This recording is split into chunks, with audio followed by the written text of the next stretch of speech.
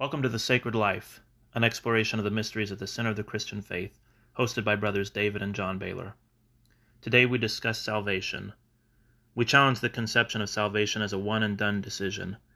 Thinking about it in such a way drives us toward evangelism, but we're lost when it comes to discipleship and spiritual maturity. We discuss the importance of that pivotal salvation moment where the trajectory of our life turns from one direction to the other, but there's a danger in making Christianity all about that pivotal moment in our personal past. We want to emphasize instead the journey in that new trajectory, that continual growth in Christ, and that quest to become like Him. Thank you for joining us in The Sacred Life. What is the purpose of Christianity? For a lot of Christians, for a lot of Christian teachers and a lot of churches, it's about the salvation of the soul of the individual so that that person can go to heaven and not go to hell. So I guess we'd like to call that into question and say, if you look at the narrative of Scripture and the mission, especially of Jesus Christ, it kind of appears as if that's not the central focus. The salvation of the individual isn't actually the central focus of the gospel, but maybe you could say it's the point at which the world pivots. So, we were talking about this a little to kind of warm up for this discussion. Maybe one way you could frame it is in the narrative of Scripture and the narrative of history itself. You have this descent, the fall of man, and this descent of mankind and of history away from paradise. Man is cast out of paradise in the fall and is increasingly becoming more and more corrupt.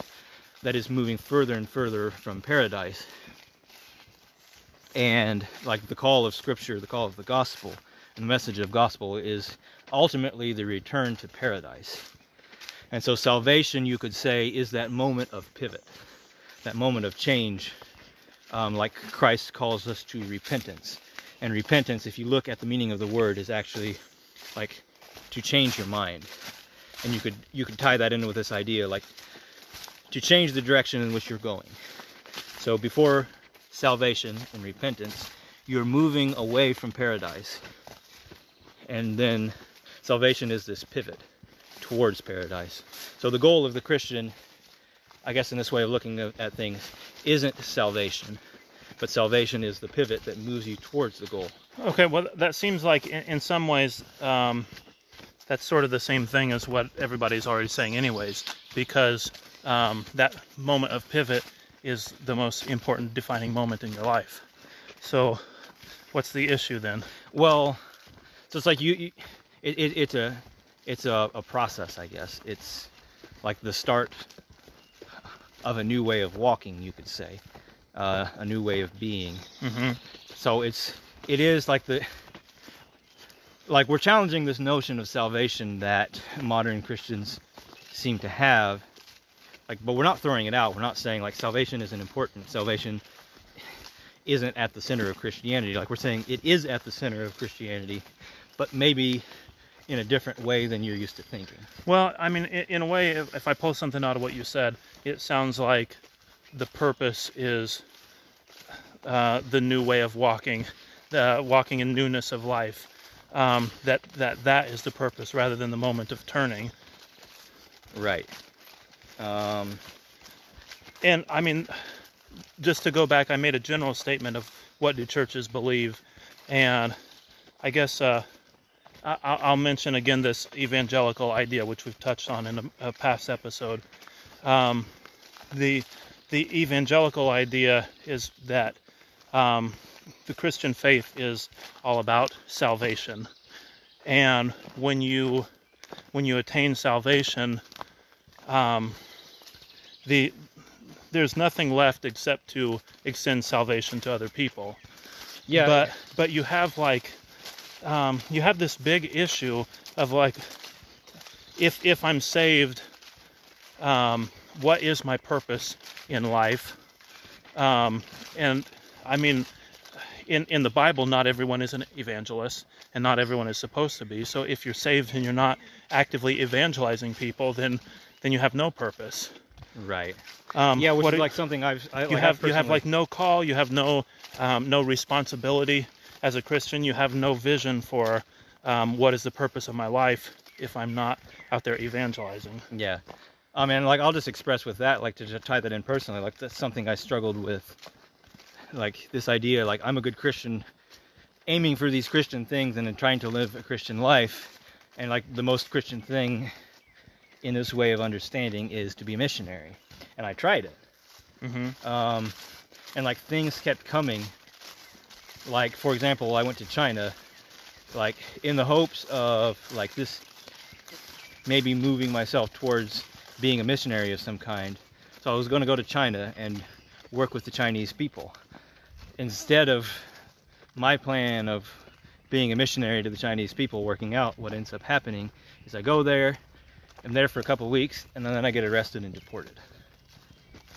And like it was like a moment, I guess like a moment of realization and of turning for me is like, this isn't what you're supposed to be doing. You're not supposed to be going and evangelizing in this way. And like this process of trying to figure out like how do you deal with that? Like you're so accustomed to this teaching that the ultimate goal of Christianity is to raise up missionaries. Mm-hmm. Okay, so I mean, like deportation means, well, I'm going to be kind of a black or white about this, but that means you failed in your mission. Right. Instead of being able to use that time to win converts to Christ, you're done. You're kicked out of the country, and yeah. So like and that has nothing to do with like your own faults or anything like that. So if your purpose is evangelism and you fail in a way like that, like that's kind of a shame that you failed in your whole purpose in life. I don't know if my point makes sense there, but like there's something unfair about it if that's your whole purpose, and it all hinges on your mission being successful and on you being able to raise the money to go do a mission trip and all these things. Right. So like I'd like to add to that also. So like first of all, it's necessary to say I guess you would say this kind of obsession with numbers and with patterns and with meaning. And like as far as I know, I always have. I can't recall ever not having that kind of obsession. Mm-hmm. So it was significant to me that the date I was arrested in China was September 9th, 2009, which would be 999. And so like... That's German for no, no, no. That's one way of looking at it. But it's also like there's meaning in the number 9. Mm-hmm. You could say it's like finality. Or completeness or wholeness is one way you could look at it. Like it's the highest single-digit number there is. Mm-hmm. And there's also like this kind of idea of judgment. So it's also significant. 9 is 3 threes. 3 is an important number. 3, like you have the Trinity and things like that. But like what really stuck to me is just this idea of judgment. And there was this sense like in some way this is a judgment upon me, and work out like what is that judgment, and coming like to the understanding judgment isn't a bad thing. So like we have the last judgment and we're all going to face the last judgment. Whether that's a good thing or a bad thing depends on how you look at the judge, how you relate to the judge. So like the fires of judgment, like they're for those that are in opposition to God, are burning, and their condemnation and death. To those that are in line with God, they're God's love. Mm-hmm. So it's like, understand that when I say this is judgment upon me, like that's not necessarily like I was consumed and burned up and cast out in that way. But like there's this realization like there's something wrong.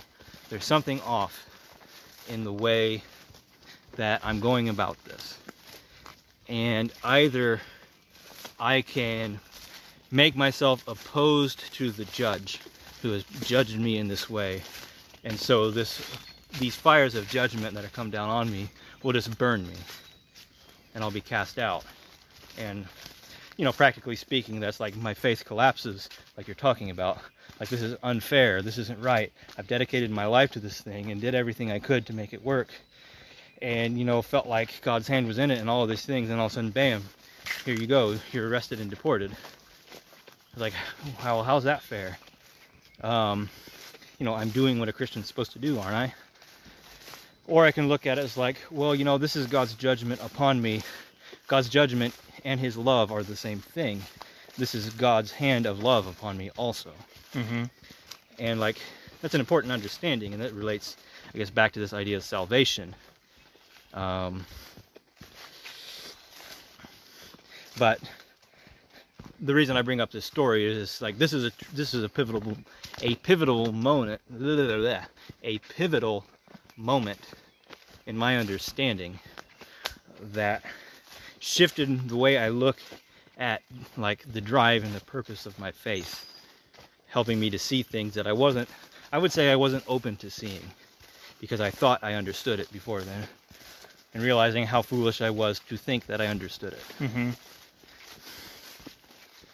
Something else, when you're talking about your missions experience, which is a little bit more than mine, but I went on a short-term mission trip to the Dominican Republic, and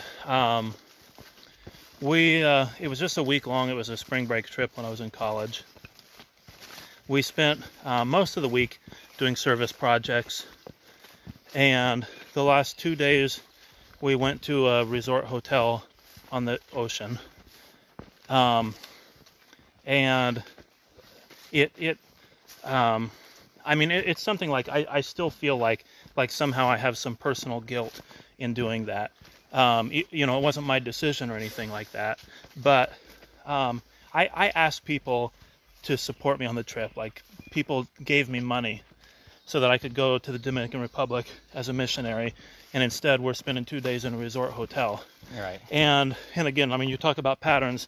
I see that as a pattern. There's someone else who was involved in our church when we were young, who became a full-time missionary, and I've mostly heard this from other kids. They'll see like he's posts on Facebook how he's going hang gliding and all this kind of stuff. Like, this is the thing that he's doing with the money that people gave him so that he could be a missionary. And the reason that I point this out as a pattern is because if you've got this idea that salvation is what it's all about, and what we need to do is raise up missionaries to go evangelize other people throughout the world, our missionaries, they don't seem to be very compelled by that idea in practice.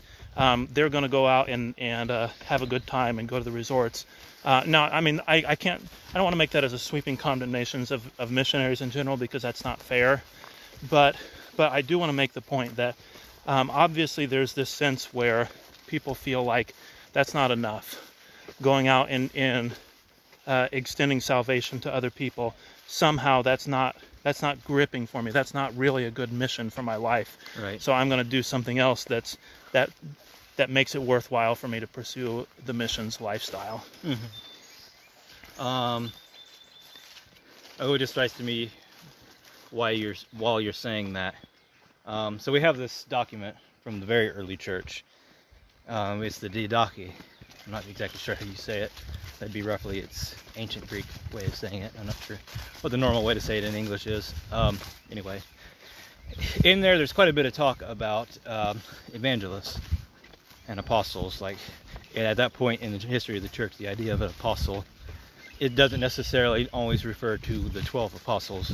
It might also be a term for an evangelist. Mm-hmm. And it talks about that. It says, it basically says an evangelist should live in poverty. Yeah. And if he's taking money from you, he's a Christmonger. That's what it calls. Like, I'm hesitant to say that because I know I'm going to step on some toes. Mm-hmm. Like, I'll step on my own toes. Yeah. But like, that's just something that always has struck me. And we look at our own history as Anabaptists, like arising from, well, the Anabaptists of the 16th century and also the so-called heretics of the Middle Ages. Like, that's how they lived. Mm-hmm. They were, they're missionaries. They're evangelists. Like, they weren't anything comparable to a modern evangelist. Yeah. Instead, what they were people that were poor and had nothing and traveled around. So like both in early Anabaptist history and also like examples of traveling missionaries among the heretics of the Middle Ages, they put something of an emphasis of them wearing sandals, which is like for them a symbol of poverty. Mm-hmm. So it's like the idea is, in order to be a missionary, you accept a life of poverty and suffering, and that is like your putting on of the gospel. Anyway, this is drifting quite a bit from salvation. No, I'll make the comment before we get off that. My wife was also the daughter of missionaries, and they did live in poverty. Yeah. Right, which is important to point out. There are missionaries that. Well, I mean, it was actually like a great strain on her family and on her mother in particular, I mean, I won't go into too much detail on that, but I mean, but they lived in real poverty. Yeah. And she kind of gets mad at me whenever I say I'll say bad things about missionaries, and for obvious reasons. But yet she also acknowledges that she's gone back to visit and gone back to the house where she worked as missionary, or where her parents did rather, and seen that house is still in use by the same missions organization, and the people that are living there now, they've got like so many clothes they can't fit them all in the closets, and I mean, my wife recognizes that there's a very different, within this one missions organization, there's a very different character than there was when she grew up. In my experience throughout my life, whenever I've seen missions, I have never seen poverty. Right. You know, I have, but not among American missionaries. Yeah. You know, like having been in Asia, like there are Asian, like native Asian missionaries that have given up everything to be missionaries. Like living in poverty or like without a home at all. And like cast out by their own people. And you see, like you hear stories of the same thing in the Middle East. Anyway, I don't want to go too far down that. Yeah. You know, and you keep saying you don't want to go down it, but I keep wanting to bring up one more thing. When I was visiting Taylor University, where I went to college, before I attended there was somebody that was like leading a tour or something like that, that had a shirt that said, "Every Christian is either a missionary or an imposter," which I found like, I don't know, powerful. It was an idea that struck me in a positive way at the time, and then in my time at Taylor, I guess I felt like a lot of people guilt tripping one another to be involved in missions trips. Yeah. And again, I've only brought missions up in the first place to say that the work of the mission, like missionaries they don't seem to really be buying it. Well, yeah, and like that's what my immediate response to that idea of guilt tripping. It goes back to our last conversation. That to me is very strong evidence that you don't believe it in the first place. Mm-hmm. And you, like, that's just like a natural response. I'm tripping over my words a lot today. A natural response of somebody who holds their own beliefs in doubt, is that they will drag everybody else in with them. It's like they're trying to prove to themselves that they're right. Yeah. And use a kind of social proof to do it. Like, yeah, if I can force everybody around me to act this way, then I can believe that I'm right. Yeah. Which is an illogical thing. When you say it out loud, it sounds like, why would you think that way? But it's also you do. the way it's also the way you think. Yeah, right. Yeah. Yeah, which I mean is I mean, it's very ssimilar to something that's positive, which is I believe something and it's so valuable to me that I want to share it with other people. Like those, those things feel so similar that it's easy to do the bad thing and think you're doing the good thing. Right. So let's go back to this idea of salvation. So first of all, say this sort of evangelistic idea of salvation, like it's that salvation is the point of Christianity. Which is, point of Christianity, again, the missionary or imposter thing. Like, yeah, the point of Christianity is to bring souls to Christ. That's how they'll say it. In contrast to that, you can say the point of Christianity is the redemption of the world, which sounds very similar, but it's not the same thing. So to illustrate this, let's go back to the story of the crucifixion and relate that to the fall of man in Genesis. So there are a number of symbols in the crucifixion that are like taking symbols of the fall and of the curse of Adam and reversing them.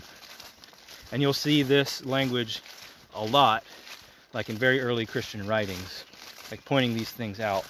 So like one thing they'll say, which doesn't make sense at first, is that, so Adam eats of the knowledge of the tree, or of the tree of the knowledge of good and evil, out of his own pride. And so the result of that is his fall. And so like there's the curse that God has placed on the tree, that if you eat of this tree you will surely die, and Adam does die. So first he figuratively dies in that he's cast out of paradise, but then also like he literally takes on mortality and death. But then, like they say, Jesus does the opposite of that.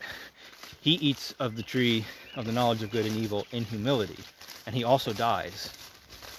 But since he did it in humility instead of pride, he's like, instead of falling, he is restored. Like, this is the return to paradise. It's like reversing the sin of Adam. And so there's another of other symbols that they point out that go along with this. First of all, when he enters into Jerusalem, he curses the fig tree. And like you've probably heard this symbol, like Pajot talks about the same symbol. And I've read this also in early Christian writings. They point out when Adam and Eve eat of the tree, the first thing they do is recognize their nakedness, which is their mortality and their vulnerability and their sinfulness. They recognize it, and so they attempt to cover their sin by making for themselves coverings out of fig leaves. And Jesus curses the fig tree and says, no one will ever eat of you again. And to the Christians, to the early Christians, this is Jesus saying, this covering that mankind has made for himself, for his sins, nobody, like, nobody, you won't do this anymore. This has been reversed. So he curses the fig tree and it withers and dies. This is him reversing the fall. And then when he is being tortured, they make for him a crown of thorns. So like the thorns is one of the symbols of the curse of Adam. That he says to Adam, like, there'll be thorns. God says to Adam, there's going to be thorns. Like, you're going to have to work the ground and toil and sweat to get your food. And there's going to be thorns. And like, I don't think I have to get into the details of what thorns are, like, both literally and figuratively. But so like, the thorns are a curse upon Adam, and Jesus wears the curse as a crown. Like, he crowns himself with the curse. And so this again is like the reversal. It's a curse. It's a curse upon Adam, but it's a crown of glory upon Christ, and by extension upon the Christian. Take upon himself the curse. So it's like there's this idea that Jesus is taking the curse, taking the fall of man and reversing it. And like the reason that relates to this idea of salvation is what salvation is the return to paradise. So again, like we said at the beginning, it's the reversal of the cycle. The cycle of the Old Testament and of the book of Genesis especially is the descent out of paradise. The descent off of the mountain is the way ancient people represent it. That paradise is the top of a mountain, and you're descending down into sin, basically. And what Jesus does is he reverses that. Now we're returning to paradise. Okay, but returning to paradise, that doesn't sound very much different than the aim of the Christian life is to go to heaven and not go to hell. Yeah, so I guess one way I'd respond to that is just by saying that when Jesus is talking about paradise, he's talking about a literal thing. And like we have this is the image of Revelations, is that a new Jerusalem comes down and that the garden of paradise is restored materially upon the earth, and that you are resurrected. Like, this is also the message of Christ, that you will be resurrected bodily. Like, there's a literal material resurrection of the dead. Mm-hmm. So like this is what the scripture talks about. And like, he doesn't tell the thief, today you'll be with me in heaven. He tells him, today you'll be with me in paradise, which could be the same thing, or they could be different things. Like, the point I would make is when Jesus talks about the kingdom of heaven in his parables and in his sermons, it appears to me like he's talking about something that is currently present, like a current reality. Mm-hmm. Like aligning yourself with something that exists right now, not aiming for something that you'll experience after you die. Right. Yeah, I think that's very clear. If you look at like any of these descriptions of what the kingdom of heaven is like, then it doesn't. He's not talking about this is what the afterlife is like. And this message, repent ye, for the kingdom of heaven is at hand, is his central message. That's what he goes out and tells people. That's what he tells his disciples to tell people. The kingdom of heaven is at hand is this thing that you say is like it's here currently. If you just reach out your hand, you can be there. Right. You can have it with you. And even in the Lord's Prayer, you get this like, thy will be done on earth as it is in heaven, which maybe that makes it sound like heaven is a separate place, but the prayer is for those two things to come together. Like, this is the pattern of my life, the purpose of my life, maybe I should say, because I've been criticizing this idea that salvation is the purpose of life, that going to heaven after death is the purpose of life. Now, I don't say this like some people get on this track and say like, well, who cares about an afterlife? Yeah. No, and like that's what I said. Like, I think there's still the image of paradise and the resurrection of the dead. Right. Like, there's an afterlife. You'd better care about it. Well, and if you don't, then it's like then you are rejecting the promises of God. Yeah. You are rejecting the authority of Scripture. And I mean, we're all about open questions and all that, but I think there are a lot of people who attack the idea of heaven, or the idea of an afterlife kind of heaven, and the reason that they attack it is because of some of the same complaints that we've raised already. Yeah, and so like people might take what we're saying and like come to the conclusion like, well, the point of Christianity is to live a good life. It's like, well, that's not the point. That's part of the process. Mm-hmm. Like, that's something that goes along with the process of Christianity. And like, I think, like for myself, I don't know exactly what's going on in your head, but for myself, like the overall point, just to tie it all together, is that like you have this idea of salvation as like the axis upon which your own world pivots. Or like the point at which it turns upon itself. Mm-hmm. And but like it's also like, I guess the image I have in my mind is that like reality of like portraying reality as a wheel, and salvation is at the pivot, is at the center. It's the point at which all things pivot, revolve. Like, that's also where Christ is. Like, Christ is at the center of the universe. He's at the center of existence. Mm-hmm. So like you can't separate Christ and salvation from each other. Like, salvation is so tied in with, like, it is Christ. Like, if that makes sense. Like, this idea of salvation is putting yourself into Christ. It's like you start to see that like at the center, at the center of the wheel, that's that point upon which the world turns, and it is Christ himself. I don't know, that might just be complete nonsense. It makes sense to me, I'll put it that way. I'm trying to talk about an image in my mind that I don't quite know how to put into words.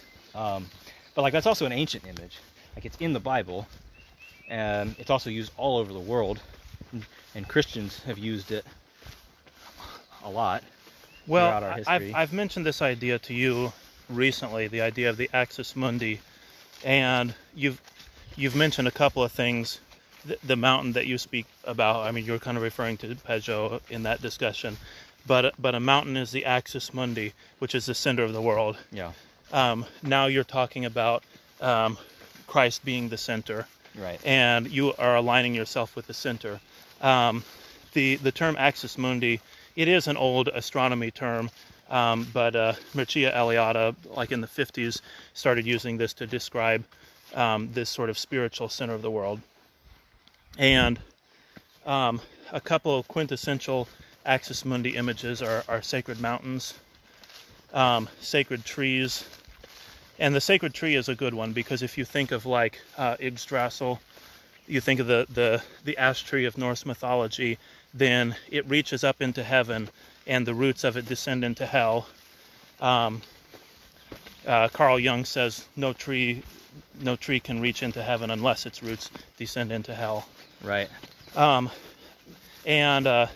Which I which is also this idea. It's like any time you move into a sacred space, you are moving to the center of the world. Now, Mircea Eliade also talks about like tribes where it's been a few years since I've read this, so I got to be kind of vague in the way I speak about it. Tribes where when you're going to build a house, the house is the dwelling of the family, which is like, you could say the family is a type of microcosm, so it's a type of cosmos.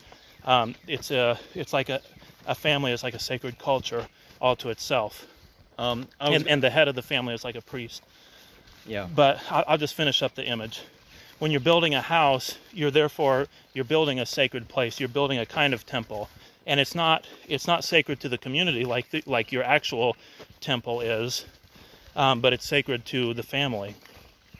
And so you have a priest come when you're building a house, and the first stake, the priest identifies where to drive the first stake, and you drive it into the head of a serpent that sits in the center of the world. Every house, wherever you build it, if you're in this tradition, every house is anchored to the center of the world. Right. So it's not like, I mean, it's a spiritual center. It's not a geographical center. And religious experience is a way to approach the center, to approach the mountaintop. Yeah, and it's important to remember, like when you're talking about that center or that anchor of reality, that is Christ. Right. So I listed off a bunch of axis mundi, but the cross is also a quintessential axis mundi, which does reach into heaven and also does reach into hell. Also Jacob's ladder. Yeah, right. So like Jacob's ladder, I can't remember exactly how it's described in Scripture. Like, does it have people ascending and descending? Yeah. I thought it did. No, I think because traditional angels ascending and descending. Yeah, because traditional depictions of it have the ladder reaching like from heaven to hell. Mm-hmm. Like, and it's that same thing. It's the axis mundi. Right. It's like, and Christians will recognize that Jacob is having a vision of Christ. Mm-hmm. The ladder is Christ. This is also a symbol, not only that you see in a lot of religious traditions, but you see people see these things in dreams for one, but I was going to mention near-death experiences, where like a common classification, Jacob's ladder is used as a way of classifying certain types of near-death experiences. There was this some kind of bridge or some kind of tunnel or passageway that moved between the worlds, that a person experienced, like while their heart was not beating. Yeah. So like this idea, like as Christ is the center, as the axis or axis mundi upon which the world turns, or however you want to phrase it. I realize I'm using language that's kind of probably bizarre to a lot of people. Like if you see the pattern, if you see the meaning, you realize Paul also says this. He talks about Christ, like Christ is ascended, and like we know that Christ is ascended, but what is it that he also first descended into the depths of the earth? Mm-hmm. And like this is an important symbol, like especially in the Middle Ages, but basically from the beginning of Christianity, like before Christ can ascend into heaven, he first must descend into the depths of hell. So, and like this again ties to this idea of salvation. It's like for the salvation to occur, for Christ to ascend, for Christ to be resurrected, he first must descend into the depths of hell and conquer it. Mm-hmm. So there's a lot of really, really old hymns on this subject, and a lot of really great writing on this subject of, you know, we would today refer to it as the harrowing of hell, that Christ descends into hell. And like the hymns will refer to it like Hades had thought that it won, and it had Christ in its midst. Mm-hmm. But then Christ conquers hell itself. Well, so it's like not only does Christ redeem man, but he redeems hell. Mm-hmm. Which isn't like I need to put a disclaimer on that. Like this isn't this claim that like there's no damnation claim that Christ descends into hell and redeems the damned. Like it's not that same thing. It's a different meaning. Yeah. Well, so I feel like in some ways, one, this is maybe a little esoteric, but also we're only tangentially connected to this question of salvation, which is okay. But there's a thread that's come up in my mind that's come up over and over, which I haven't mentioned yet, but is this connection between like ultimate sorrow and ultimate joy. In the Axis Mundi image, like the spiritual center is something that descends down into the depths and rises to the highest heaven. But also you mentioned like the crown of thorns, for example, and these curses that we see in the fall of Adam and Eve in Genesis. There's like if you look at those things, you can identify ways in which all of those things that are written down as curses are also blessings. And actually, in the Middle Ages, there was also an important idea, the Felix Culpa, which is the happy fall. The fall of man and all these curses are a happy thing. And in the Middle Ages, it's especially tied to this idea that Nehada the Appeltaken bin, never will to marry a bin heaven queen. If Adam had not eaten the apple, then Mary would never have been queen of heaven. So it's tied with this kind of Mariology in particular. Yeah. But still, like it's this important theological concept that these cursings are blessings. And then you also see, we talked about the difference between the mindset of an ancient Christian or a medieval Christian as opposed to a modern Christian. And part of it, I think, is that the cross does not descend to hell for a modern Christian in the way that it did for all of the Christians of the past. Yeah. Salvation does not include that reaching down into the depths. And another thing that you saw in these ancient and medieval Christians was this idea of joyful sorrow. Yeah. This idea that there is pain and there is suffering for the Christian, and that's simply a part of your life. And yet there's also this absolute joy that is with you all the way. So it's like you stand with one foot in heaven and the other in hell. Right. And so if you... Or a better way, I guess, to phrase it, is that you extend from heaven to hell. Yeah, right. Or from hell to heaven. Right, and if you don't do that, then what you wind up with is a Christianity that views success and happiness as being the ultimate purpose. Yeah, but you can't stay there all the time, so what happens, like this is something I realized, like encountering, like, my own, like, continual back and forth, and also that of, like, my friends, and, like, hearing one of my friends make this comment, like, I'm so tired of this struggle, of, like, being on top, and then like being in the depths. Mm-hmm. And it's like I heard this idea of perfect joy and perfect sorrow, and I realized like in that moment, like, well, that's because you're not doing that. It's because you're rejecting. Like you're not standing at the center. And so like what happens is you're trying to climb the ladder, and like you're trying to stay at the top, but like not realizing what like the foundation, the foot of it is in the depths of hell. Mm-hmm. Yeah, and we've mentioned the significance of martyrs to the church as well, and well, yeah. this, So it's this like sort of that's, sense that like a mature church is kind of a church of martyrs. yeah, but so there's like there's that question. We have these stories from the early church and from our own Anabaptist martyrs of, I guess I will say, saints going to their death, knowing that they're going to a horrible, painful, brutal death, and singing, joyfully singing. And like even some, like in the Middle Ages, being burned alive and singing. Like, how is that even physically possible? To be burning alive and singing. Yeah.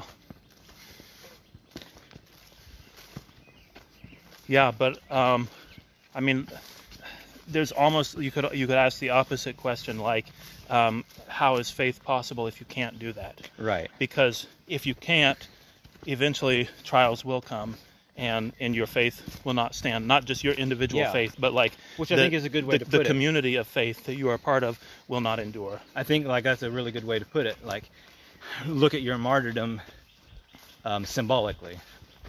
That like you're going to face martyrdom. Like you're going to be, like you're going to face the fires of judgment. And when you do, like if you're not rooted, then you can't sing. And like, excuse me, like encountering this personally, like sometimes when you're depressed, like you know the way out of it. Like, you always know the way out of it. I've never been in like in a moment where I'm just really down and depressed, where I haven't known exactly how to get out of it, but I don't want to. Yeah. It's like, and I know exactly what I'm doing, and I know what I'm doing is stupid, and I know what I'm thinking is backwards, and I know that there's no good reason for me just not to do the thing that will reverse it immediately. Yeah. It's just like, I don't want to. Right. Yeah, I mean, that's, you know, you got to be cautious when you're talking about depression. But it is true, like somebody that is depressed, it's not the knowledge that they lack. You're right. It's the motivation. Yeah, like with that, like obviously the disclaimer that you're getting at is there is such a thing as clinical depression, like something that's beyond your control. Yeah, well, I'm speaking about clinical depression. I mean, you say it's beyond your control, like not having the willpower, the motivation to, like, I mean, anybody who's depressed knows, like, okay, I'm just laying here on my couch and my life would be better if I got up and went for a walk. Yeah. But I mean, that's what I say. It doesn't matter that you have the knowledge. Like, that doesn't mean you have the ability to do it. Like you have the, I'll just say like the psychic ability. Right. Well, it's like sometimes it's as simple as like, I know that if I just make the choice to not be depressed, like that might sound stupid, but like I know if I just make the choice to not be depressed, or like if I make the choice to sing, like something as simple as that, or praise and worship God, like in the depths of hell, I know that will restore my joy. But it's just like I'm unwilling to do it. Yeah, well, unwilling, I mean, like I said, for somebody who's clinically depressed, unwilling can literally mean you're not able to do it. Right. And I say literally mean, like, I find people are very ungracious toward people that have mental health issues. Yeah. Because they can't imagine, like, why don't you just do this? The answer is so simple. But like somebody who's been through some kind of trauma, like the very expression of their genes is different than somebody who hasn't been through that, who hasn't been through some kind of trauma. Like you actually are changing the way your genes function in your body. There's this like concept of learned helplessness. You put a bunch of dogs in a cage and you electrocute them through the floor of the cage. but they're trapped in there. This is an experiment. I guess you can say an experiment in psychology. Doesn't sound like a particularly humane experiment. No, it doesn't. So you electrocute the bottom of the cage. So the dogs are being electrocuted at intervals, and they try to get out, but the door where they came in is shut, and they learn that they cannot get out through that door. So eventually, you open the door, you electrocute the floor of the cage, and the dogs do not go. The way was blocked for them, but now it's open. But it doesn't matter. They're not aware of the fact that the door is open. Like they stopped paying attention. Yeah, right. They stopped looking for it. Right. And I mean, like, you can't blame them for it. Like, it is in their nature to do what they're doing. It is in their nature to not find the way out. So what you do, actually, is you can put another dog in there who hasn't been electrocuted yet, and when he gets electrocuted, he's going to run out. And now every other dog sees what's going on, and every other dog can follow and escape. But until they have that, then well, that's interesting. Like you put another dog in there who like hasn't given up, right? And he shows the others the way. It's Yeah. like, well, that's how it works. Yeah. Right, and I mean, which is also this idea of like Christ descending into the depths of hell. Yeah. It's like, who's in hell?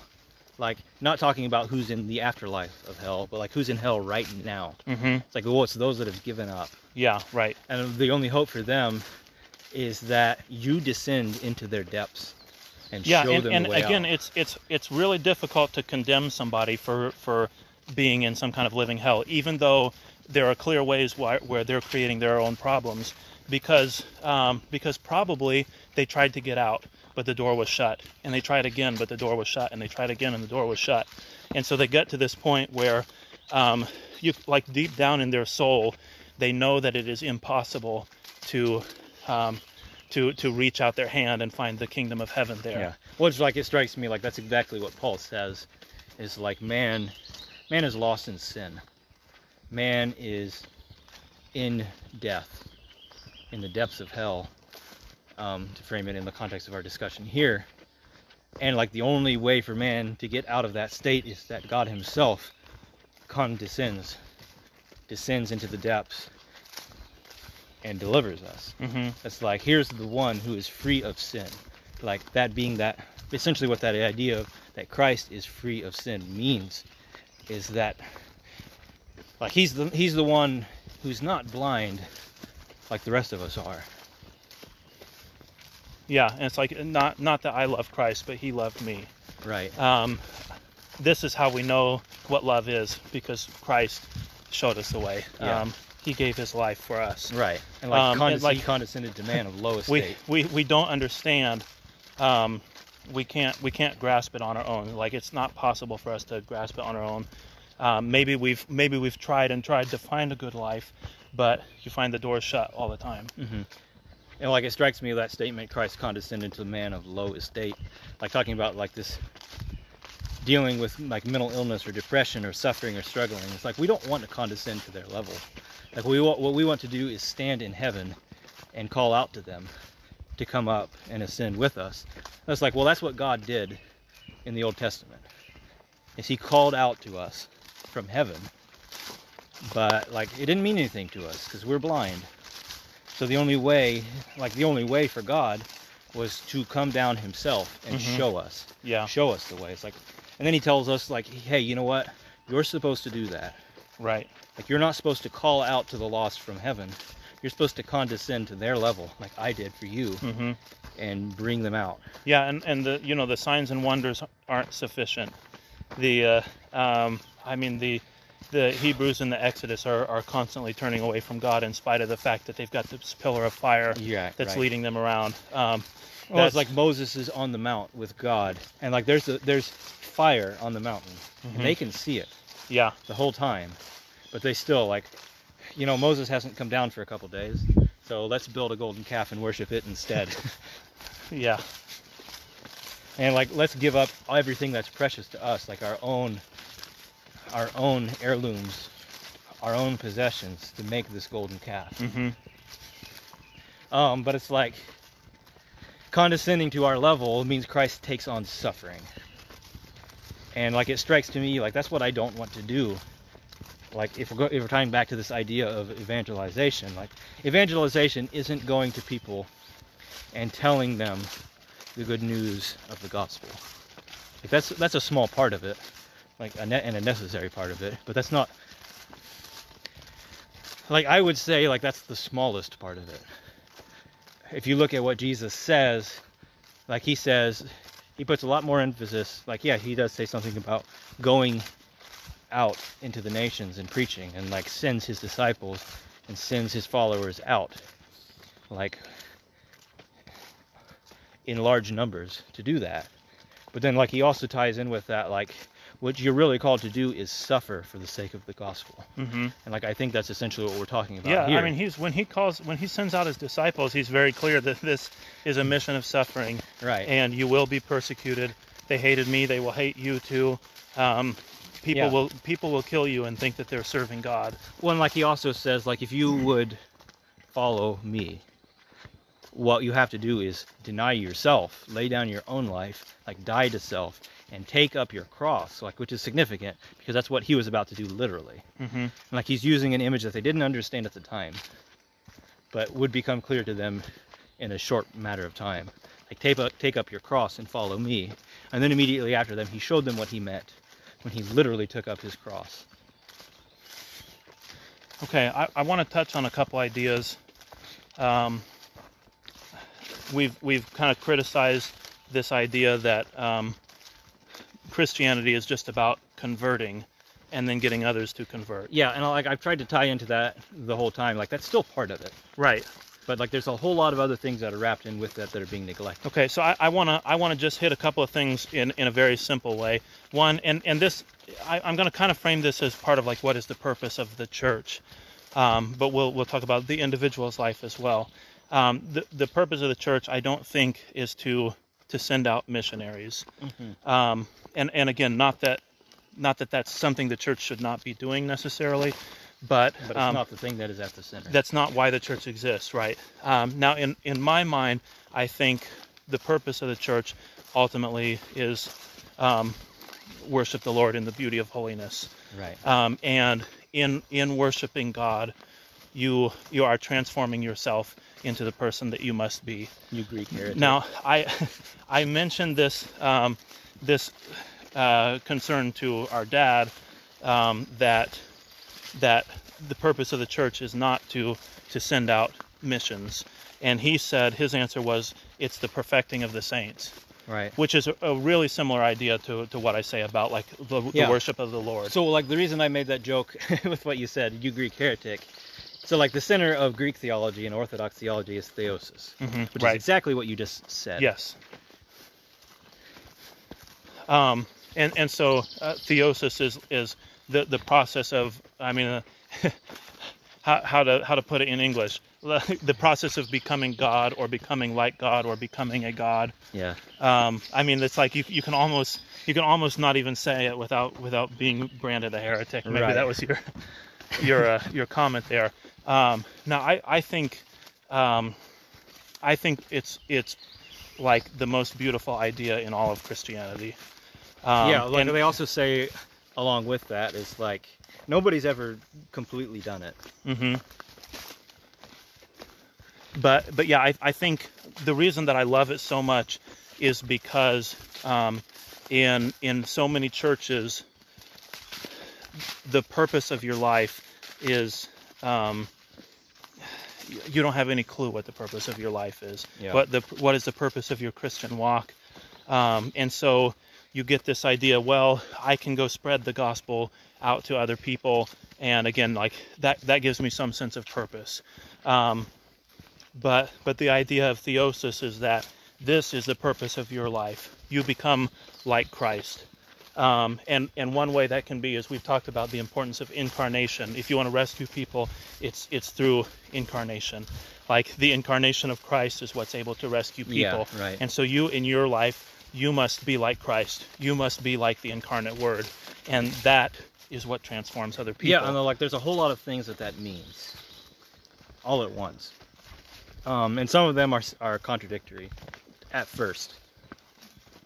But like, being being Christ, like you become Christ. Like symbolically, you become Christ. Well, So I it's think like I you- think you for find starters, one idea is this: take up your cross and follow me, which is back to the suffering that we dealt with earlier. But go on with other thoughts. Yeah, so like you have this thought from Christian writers in the past. Maybe this is from St. Patrick. I don't remember which one it's from, but this idea like you look at me and you don't see me, but you see Christ. Like I can't remember, is that St. Patrick or is that like maybe Francis? Well, Or one of those. I'm not sure. I mean, that's, like it's also reflective of something Paul says, like it's no longer I that live, but Christ liveth in me. But like there's this powerful statement, and he like, also says, "Imitate me as I also imitate Christ." yeah, right. And it's like this idea that like you look at me, and like I've expressed this, like this is my own aim as a Christian, and which I think sums up like the Christian aim is to get to the point where you look at me and you don't see me anymore. Like instead what you see is Christ reflected in me. And so like Paul saying this, like this is what I hope you see when you see in me. So like look at me and do this. Like as you see Christ in me, follow that. Yeah.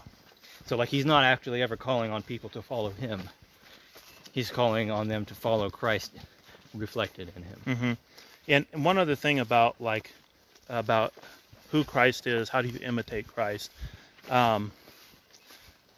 Christ's life was devoted to following the will of the Father, and he's this model of perfect receptivity to God's will. Like there's also a passage where Paul talks about like there's divisions among you. Like you say you're a follower of this guy, and some say you're a follower of me, and some say they're a follower of this other guy. It's like you're kind of completely missing our whole point. It's like you're not followers of us, you're followers of Christ in us. Like that's you're followers of Christ. Yeah, although one of the groups he mentions is others who say followers of Christ. Like right. That's their way of saying that everybody else isn't following Christ, Yeah. but our group is. Right. And like it's a condemnation against like dividing yourselves along like camps, I guess. Right. Now, you'd mentioned in the past, you're more familiar with this than I am, an Anabaptist idea that you found to be very similar to this idea of theosis. Yeah, I have to get my mind going on that. I wasn't prepared Okay. to think about that. Yeah, sorry, I sprung that on you. I guess the first thing the thing that comes immediately to mind is like the idea of Gelassenheit. Which is like a word I think you still find that German word used among the Amish. It's also a medieval idea. Like it's an idea you find in Central Europe, like far back into the Middle Ages. Like notably Eckhart uses the word Gelassenheit. And like some people even try to say he made it up, made up the idea, like he's the originator of it. But it's like this idea of yieldedness, like complete yielding of the self and becoming Christ, like that. So like the German mystics in the Middle Ages, and especially Eckhart, have this idea of like the inner spark, which the Catholics declare to be a heresy, and I'm not exactly sure why. The Orthodox today still talk about the idea of the inner spark. It's like this spark of the divine that's inside of you. Well, Catholics have a weird. Sorry, I'm interrupting. I don't want to interrupt in order to criticize Catholicism. But it's like this Orthodox idea of theosis is like deliberately stated, like directly stated as this idea of becoming God. Like you have to understand something of Eastern mysticism in order to understand what they're talking about. In a Western context, this will immediately sound like heresy. As like you're supplanting God. You're becoming God. You're esteeming yourself so highly. Well, but that's not what they mean John at all. says, "We do not know what we will be, but we shall be like Him." Right. Yeah, and that's a good answer, I guess, to that. So it's like there's a cultural misunderstanding. I don't think anybody in the West would have used something like the term theosis, if for no other reasons than cultural ones. But more importantly, is like this this process in Orthodoxy, like especially like this idea of the view of salvation as a process that involves these different things.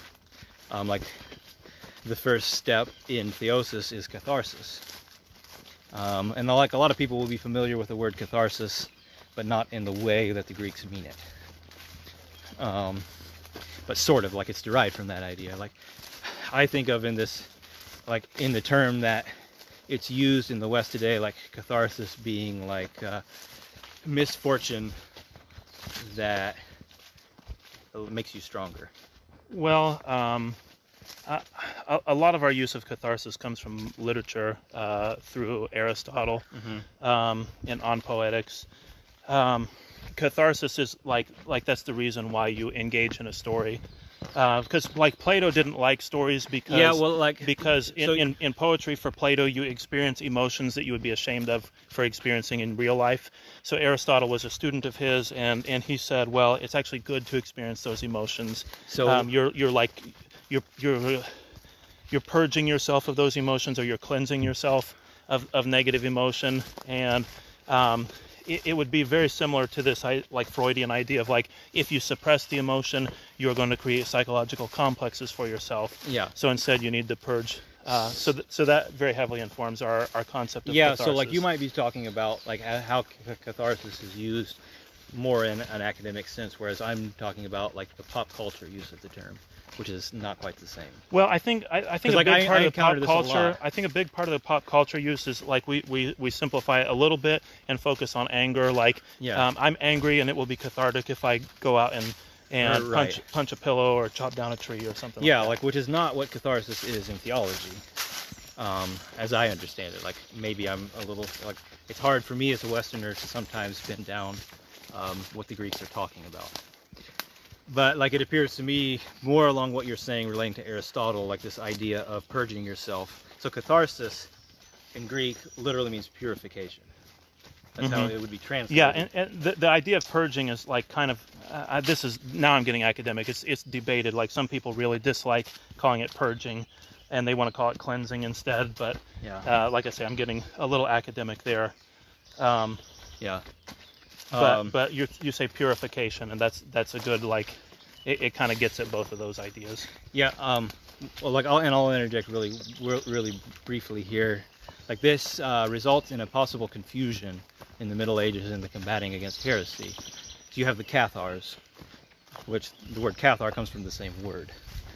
Some of the Cathars, like the core of the Cathars against which they originally fought, like the Albigensian Crusade, were probably actual Gnostics. But there's a high probability of confusion later in the Middle Ages with those labeled as Cathars because of their use of these Greek terms and like this Greek theology. And like I look at it and I can see how this Greek idea of theosis and catharsis could very easily be misunderstood by the inquisitors as Gnosticism, but it's not. So anyway, like there's this idea, like in theosis, I'm not answering your question very well. There's this idea, like in theosis, like there's this process, like you have to purge yourself of your passions. That's a big deal in Orthodoxy. Like you have to deny your passions through discipline, through the putting on of Christianity, basically putting on of Christ. But like it's not all about. So like I would say like a lot of Christians stop at catharsis. It's like the way you deal with sin is through discipline. And like I encounter that a lot, especially like in my own Anabaptist circles. We're really big on this idea of catharsis. Yeah. This idea of like the putting on of discipline and like I like the word passions, like instead of lusts, because like it contains more, and I think it gets better at the root of what's going on. Yeah. Just like you're denying the passions through discipline, That's not the answer to them, though. Right. That's just like you're bleeding and you need to stop the bleeding. So like wrap up your wound, but then just don't forget about it, or it will become infected and kill you. Yeah. Or like you might have to chop the whole arm off because it gets gangrenous. Yeah, well, there's also like discipline itself affects you in mystical ways, you could say. Yeah. I mean, you have somebody whose life is chaotic.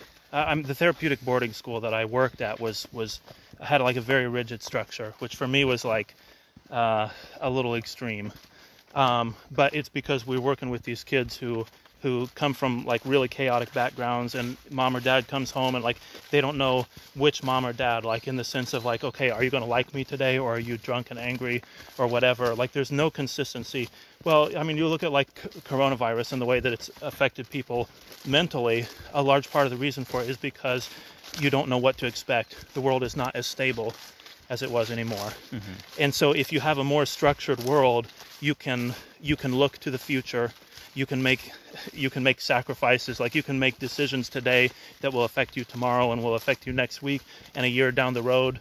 And if your world is not stable, you can't do that. So if you're a disciplined person, like you do have the benefit of being able to, well, I say benefit, like I'm critical of this idea of like, let's just root out the sins in your life, work hard, and by working hard, you can become the righteous person. Yeah. So I'm a little critical of that, but at the same time, like through discipline, you do undergo a kind of transformation that allows you to focus on higher things. So, like getting at this idea, so like this is like a view of this salvation process. It's like it starts with this catharsis, like you recognize there's a problem, and I need to approach it with discipline and self-denial. And like self-denial is the way we as Anabaptists would look at the idea historically. So it's like you're putting on self-denial through outward things, but that's not the end goal. Like that's not the cure-all. That's not the thing that saves you, but it's a step in the process. And then like the next step in theosis is what they would, like the Greeks call it theoria, which is basically worship. So it's like the two steps in order to get to being like Christ is denying yourself and worshiping God. Yeah. Well, that's kind of what I said, like the purpose of the church being worship the Lord in the beauty of the holiness. And part of the reason why that's the purpose is because that does transform you in the ways that you want to be transformed. Well, so like, and that I think is superior to trying to root out your sins. If you're trying to like identify a sin in yourself and just be disciplined and get rid of it, then you have this works-based salvation.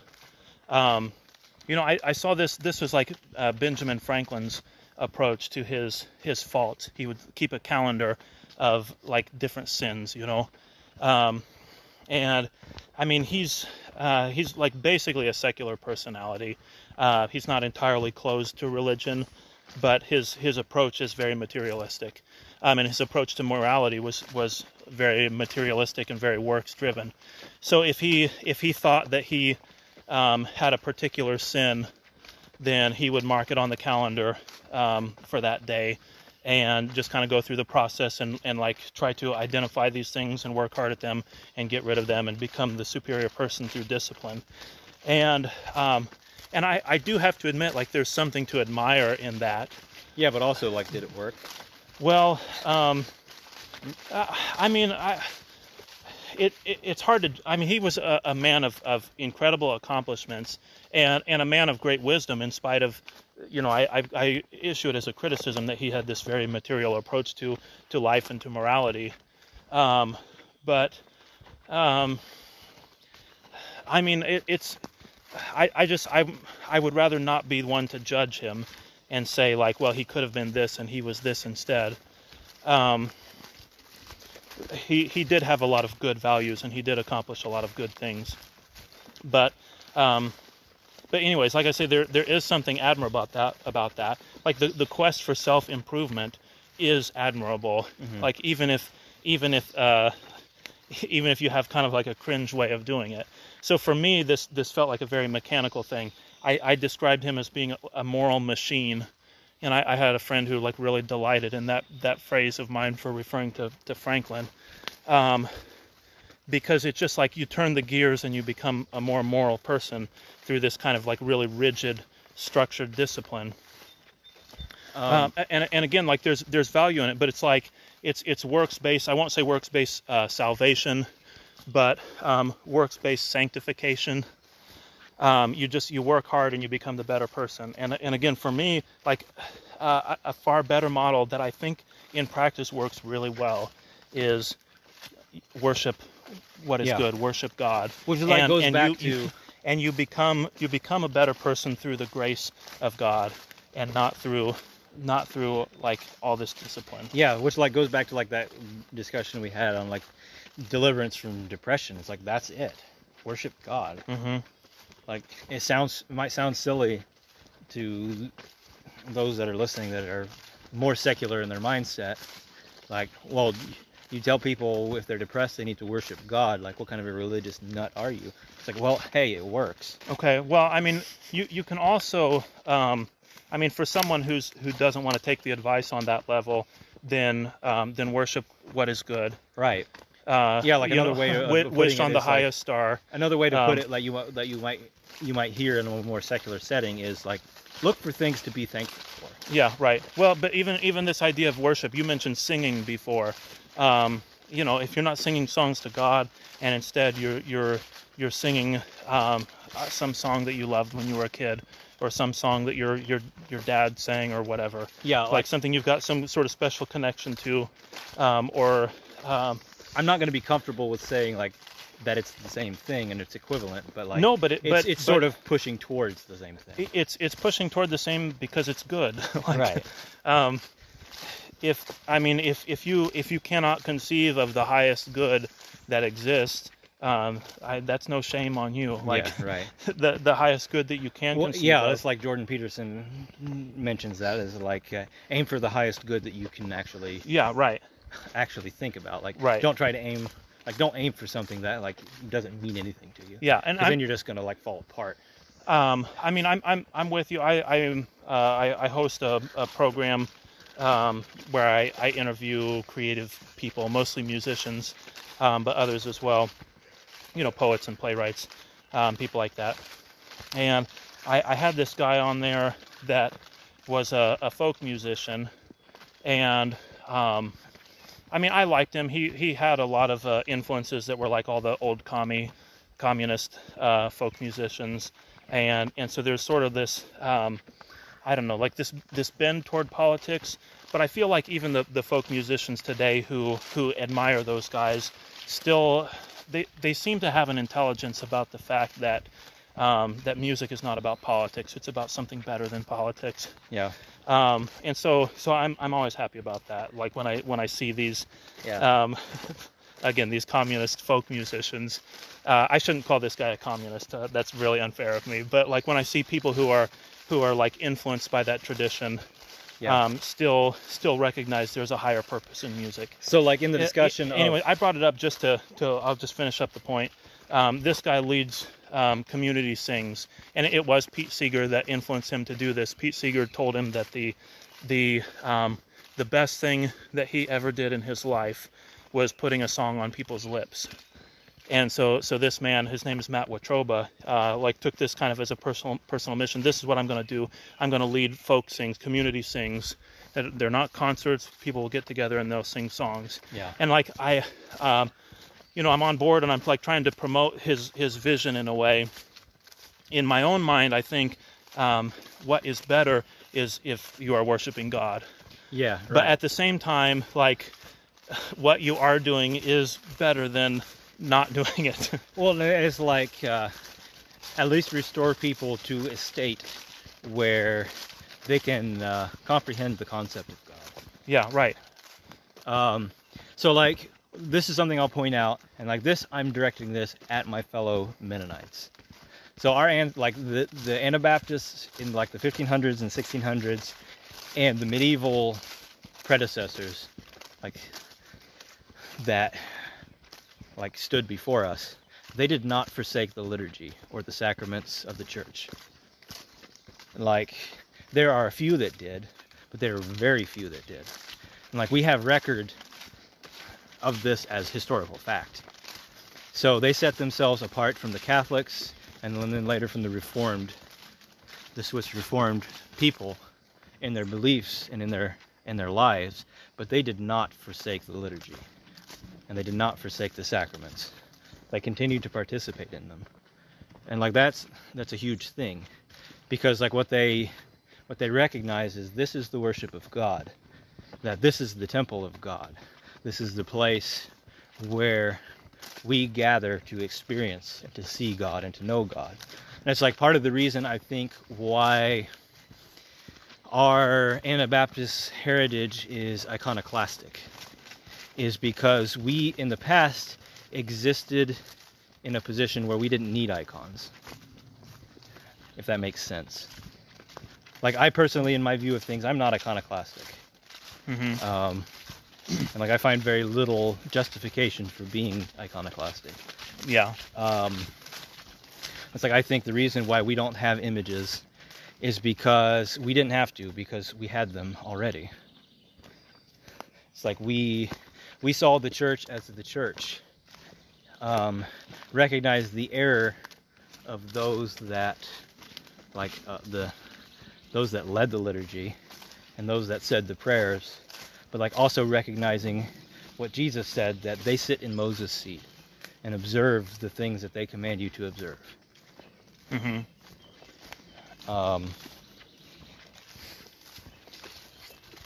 And like, this relates to this idea of worship. Like, we're continuing in the ancient practices of the church, basically until we come to America, and like, or until like we're overtly forced out of it.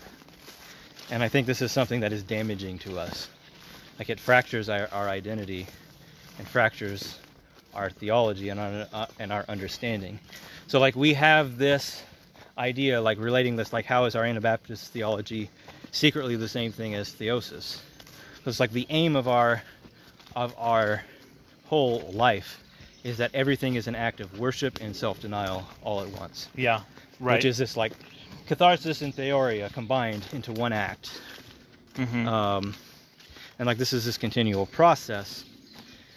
We're still attending the liturgy. Yeah. Like, this is an ancient thing that was recognized, I believe was recognized by our ancestors as being important. Yeah. And like, personally, I like, maybe this is another thing that I'll say that might get me in some trouble. Like, I think it's wrong to separate ourselves from the liturgy. And like, it's been hard over the last year or so with COVID and all those things, but like, I made a goal for myself a couple of years ago. Like, I want to attend an Orthodox liturgy at least once a year. Yeah. And the reason for that is this is my connection to the apostles. Like, what they have, what the liturgy is something that is ancient. It is a continuation of the temple. Like, literally, it is a continuation of temple practices. Mm-hmm. And like, I don't think that's something that I should be discarding.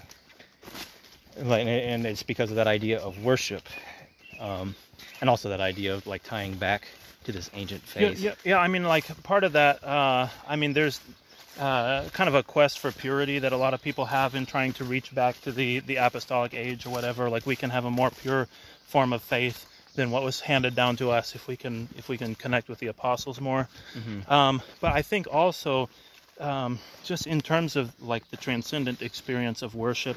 Well, yeah, and it's like, that's like, what I mean. That's almost like discarding any theological point you make about it. Like, if you have something that connects to the ancient world, yeah, that you are a participant in, which is what the theology of liturgy is. Mm-hmm. Is like, this is a transcendent moment that like you're united with all of space and time in that moment. Yeah, right. And it's like, well, that's because you actually are.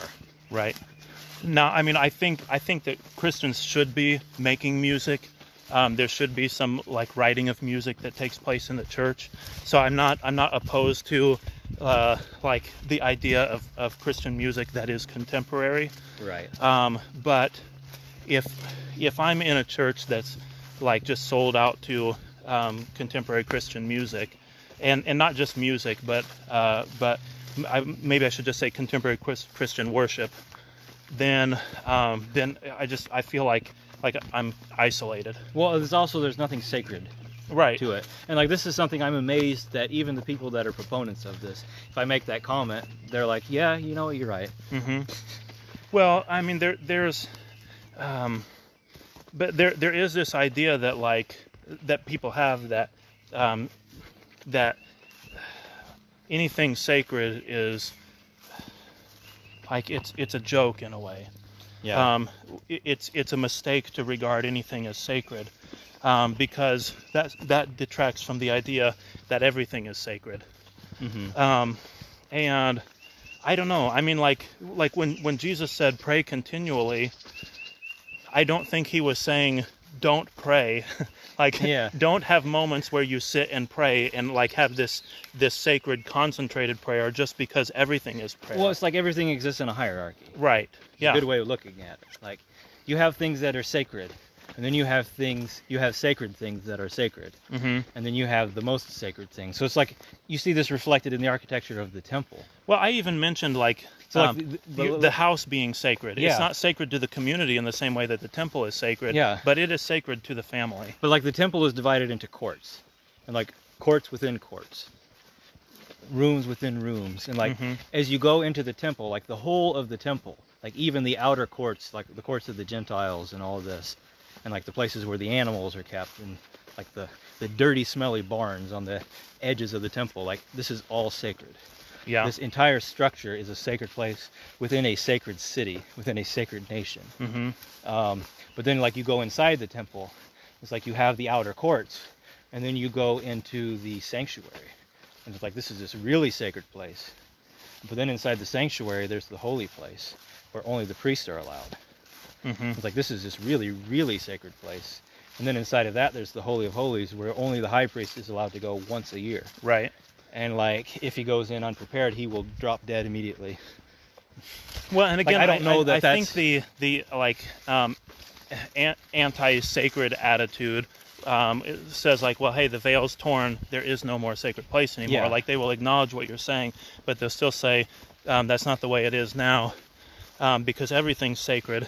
And I don't know. I mean, I sense sense that people who believe that some things should be sacred have a much greater sense that everything is sacred. Right. And like that's not the way the early Christians looked at the rending of the veil. Right. That like now, like they didn't look at it like now. Obviously, I mean. So like they look at it the opposite way that we do. Like they didn't look at it like now everybody is allowed at any time into the Holy of Holies. Like we have complete access to the altar in the temple. It's like, no, that's the opposite. The veil rent and God came out. So like in the, I guess we'll call them the old churches, the Roman churches, they have a sanctuary inside the church. I'm not exactly sure how this exists in modern Catholicism. I'd be speaking more from a perspective of medieval Catholicism, which I studied quite a bit more. Just interests me a lot more. Like they'll have a sanctuary within the temple that most of the time the only people allowed in there are the priests.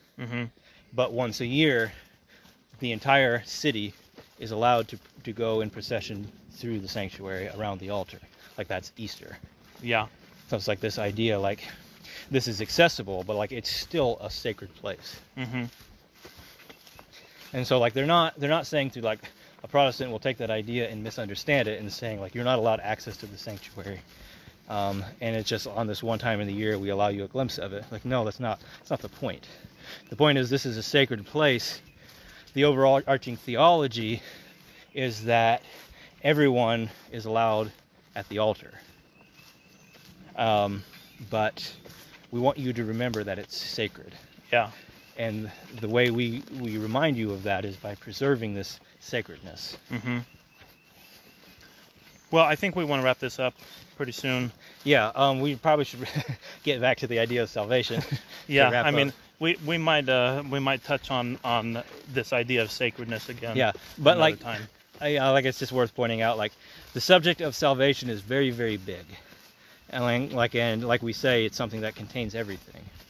And like I think it's probably inevitable if you're having an actual discussion of the topic that your discussion will go everywhere. Well, it goes everywhere for us because in this perspective that we're taking, salvation is not like this one-time experience. Now, Yeah. you do have an important moment, or perhaps multiple important moments of major transformation in your life, and where you change your direction from, we'll just say, like hell-bound to heaven-bound.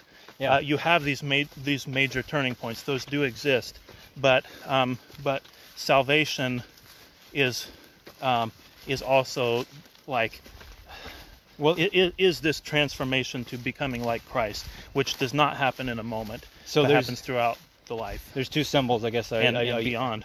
Two symbols, I guess, I'd use to represent that. Like, one is one I already used of the wheel. Like, salvation is at the center of the wheel, like upon which the world turns. That means everything is tied back to it. Everything is tied into it, like the hub of the wheel, or not the hub, the spoke. Yeah, I guess that's part of what bothers me about the sort of like shallow version of salvation is that not everything connects back to it. Right. Right. But then also, like in the catacombs in Rome, you have the cross is depicted as an anchor. And like part of that is because the way an anchor was made at that point in history looked rather similar to a cross. And like they recognize, like, there's some meaning in that. Like, the cross is the anchor of reality. Like, the cross is the anchor of the faith. It's the anchor of the whole world. And like that's that same idea. It's like everything is anchored in salvation and in the cross. Mm-hmm.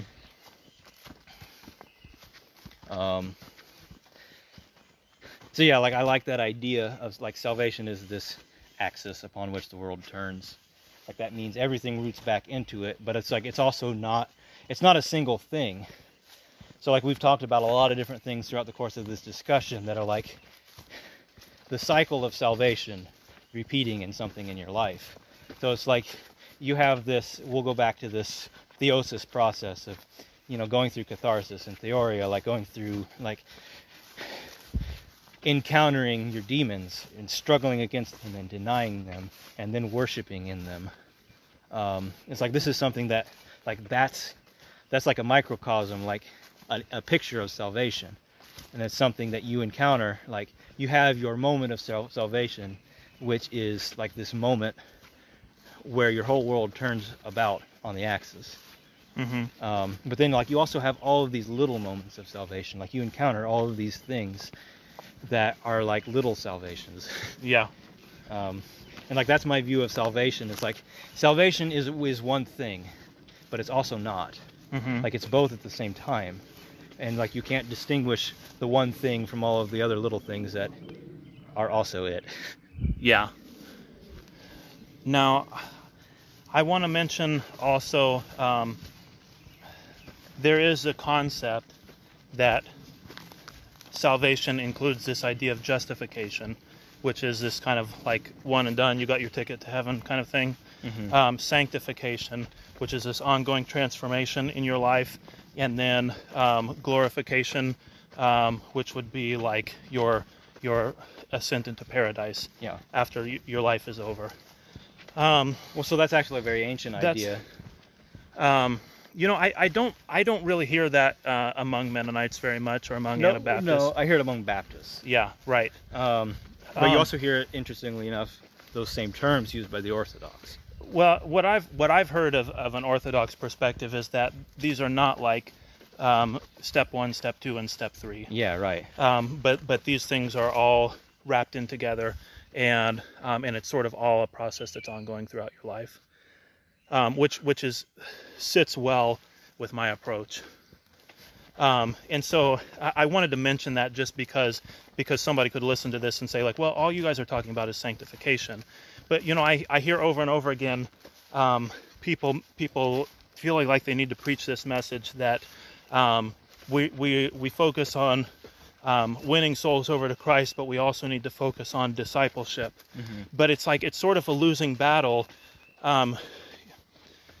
We're always going to fail in discipleship if we hold the ultimate goal to be this sort of moment of salvation. Right. You cannot you cannot succeed. Like if that's your basic framework, then you can encourage people to do more discipleship, but that's not the purpose of their life according to what you've taught them. So they're not going to pick that up. And so I think what you actually need is a concept of salvation that includes the ongoing transformation of a person throughout their life to become like Christ. Yeah. So it's like my view of salvation. Like again, it's like it's the center, it's the axis of the wheel upon which things turn.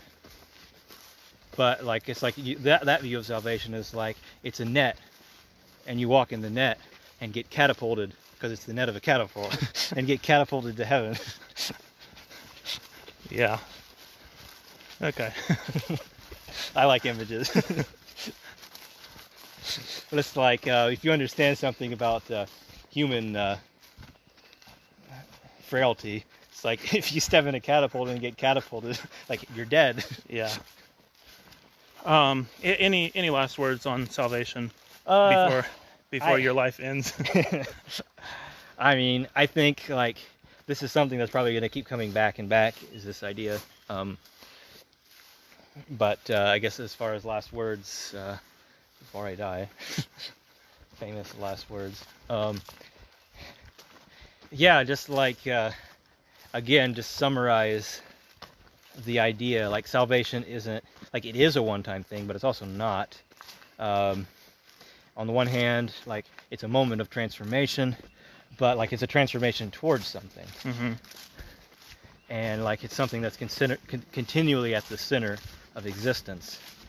The center of your life is Christ, is the cross, is salvation. Like they're all the same thing. Mm-hmm. So it's like it's always there at the center. It's not something that there's this historical moment of salvation and then you're moving further and further away from it. It's like no, it's always there at the center. Right.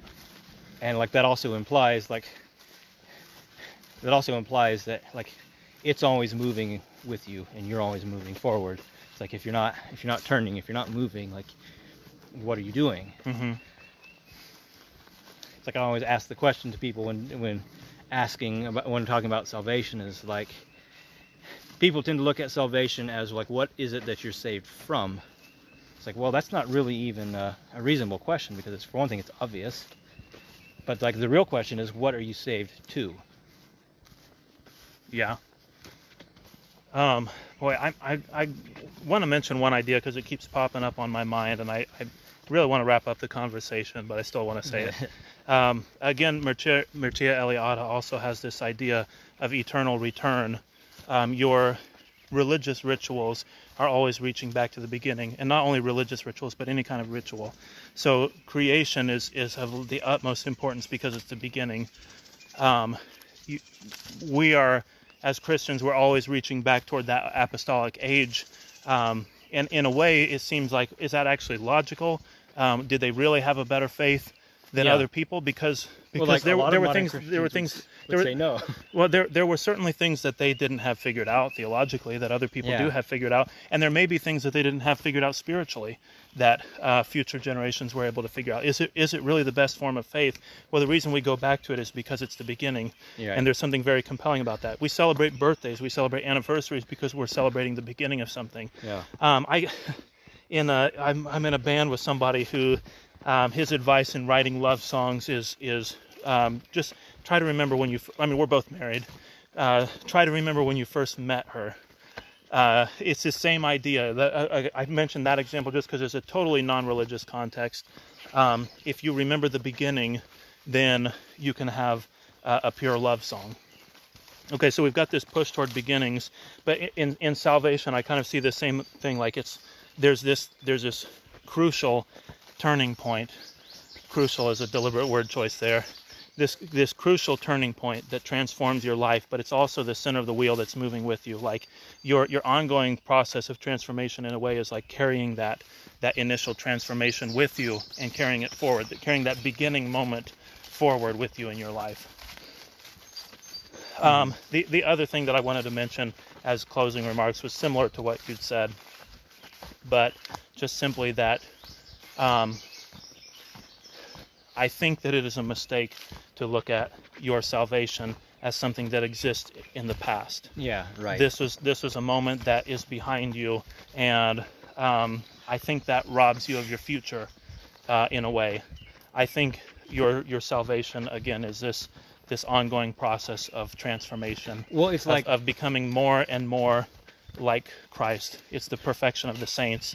It's the higher and higher worship of God throughout the course of your life. Well, like Jesus makes a statement to the Pharisees that on the surface seems like absolute and total nonsense. He says, like, look at what God says, that I am the God of Abraham and Isaac and Jacob. And so, like, you conclude from that God is not the God of the dead, but of the living. It's like, well, how does that make sense? Mm-hmm. Because these guys are all dead. Yeah. But it's like what he's saying is, like, this isn't something that is in the past and you're moving away from it. Mm-hmm. Like, what God is something that's rooted now. Like, this is something that is now, and like it reaches back into the past and into eternity. Mm-hmm. And like that's what our faith is, and like that's also what our salvation is. Like, going back, like our salvation is rooted. So like you have this depiction of the Last Judgment in the Middle Ages, which is arranged from top to bottom and from left to right. So it's like you can say from top to bottom is from heaven to hell, but left to right isn't necessarily bad on the left and good on the right. We're gonna need to wrap this up. Well, yeah. Like the reason I say this is, it's like this. This salvation is this thing that reaches from heaven to hell, but also from like to eternity Mm-hmm. and into the past. That's what your faith is. Like it's something that is eternally present. Okay, well, I think we'll wrap it up there. So thanks for listening. Hopefully we'll see you next time. Thank you for listening. If you would like to support this podcast, then all that we ask is for you to subscribe, think of a friend who might enjoy it, and share it with them. And please join us again for another walk in the woods, another conversation, and another journey in the sacred life.